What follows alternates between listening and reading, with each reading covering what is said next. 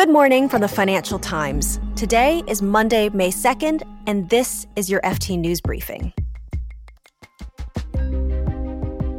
EU officials are discussing their toughest sanctions yet on Moscow.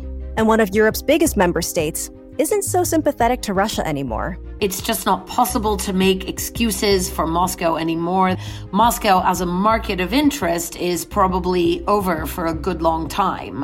And we'll tell you about a shareholder campaign aimed at getting big food companies to up their game on health and nutrition. I'm Joanna Gao, in for Mark Filipino, and here's the news you need to start your day.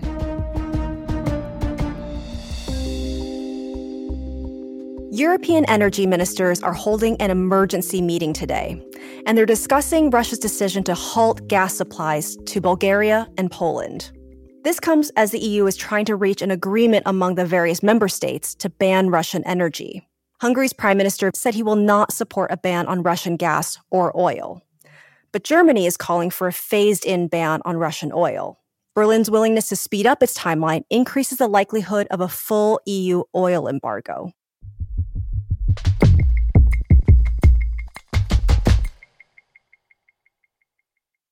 For decades, one of Russia's biggest allies in the EU was Italy.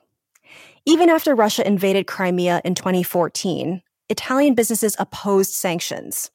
And the prime minister back then, Silvio Berlusconi, traveled to Crimea to drink wine with Vladimir Putin. But the war in Ukraine has been a turning point. I spoke to our Rome correspondent Amy Kasman about this. So look, Italy came out of World War II with the largest communist party in Western Europe, and it was a part of the political establishment. It helped write the Italian constitution.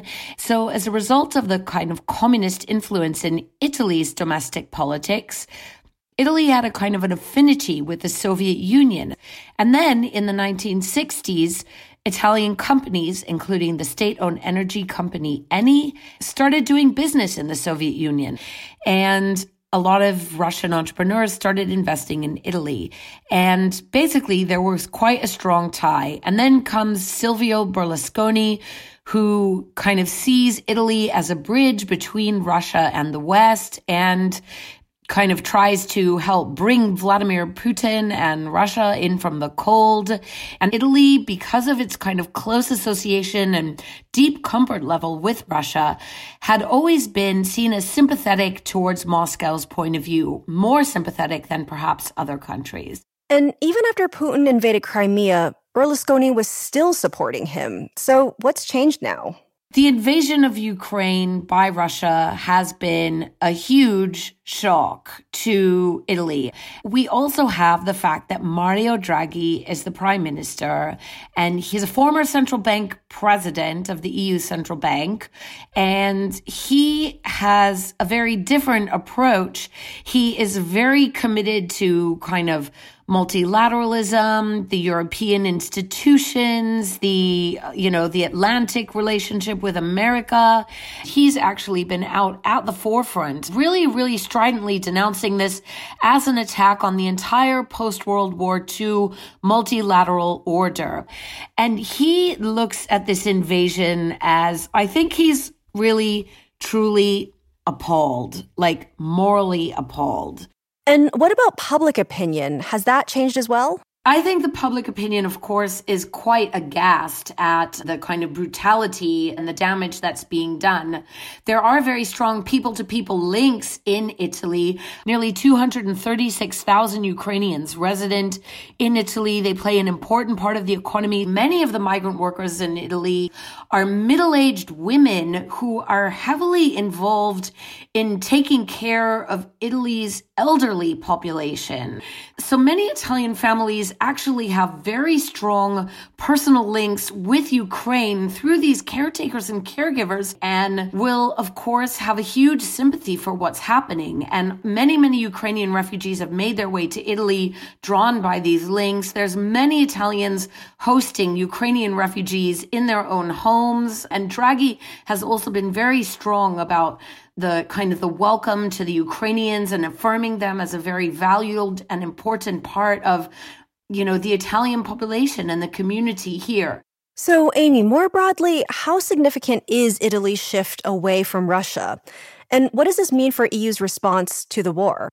So at this point, Italy's harder stance makes it easier for the EU to act more swiftly, more decisively, more cohesively. Of course, there's not total cohesion because you have Hungary, which is very close with Putin and Russia, but Italy is now kind of firmly in the mainstream of European opinion instead of being this kind of outlier, which was pleading Moscow's case. So I think there's a very strong political commitment to pare down Italy's dependence on Russia and Russia's energy. And I think the business community sees the writing on the wall that there is now going to be an unwinding of this relationship forged over decades. Amy Kasman is the FT's Rome correspondent. Thanks, Amy. Thank you very much.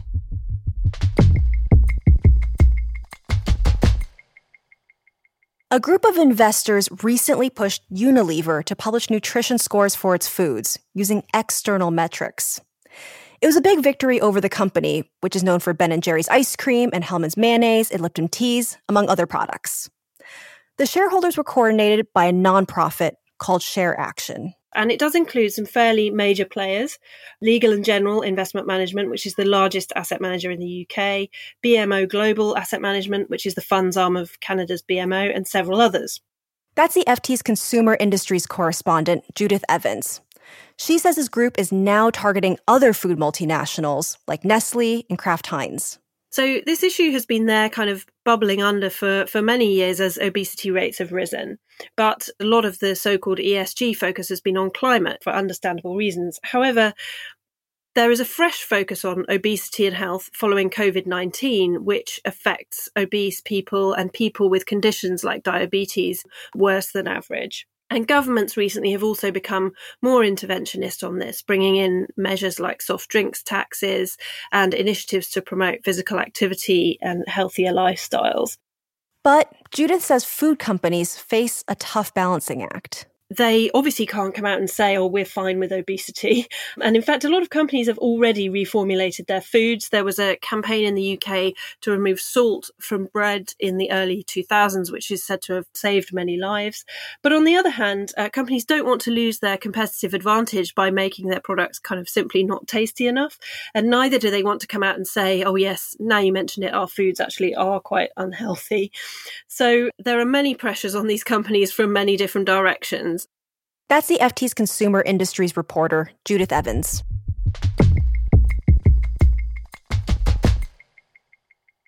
Before we go, steel makers are trying to reduce their carbon footprint. And one of the industry's biggest companies says it's reached a milestone. ArcelorMittal says engineers at one of its industrial sites in Canada successfully tested the use of green hydrogen to reduce iron ore. That's part of the steelmaking process that's highly carbon intensive. The company says it was able to replace 7% of the natural gas typically used with hydrogen made from renewables. The company said scaling up remains a challenge, as is the amount of hydrogen that would be needed to decarbonize. You can read more on all of these stories at FT.com. This has been your daily FT News Briefing. Make sure you check back tomorrow for the latest business news.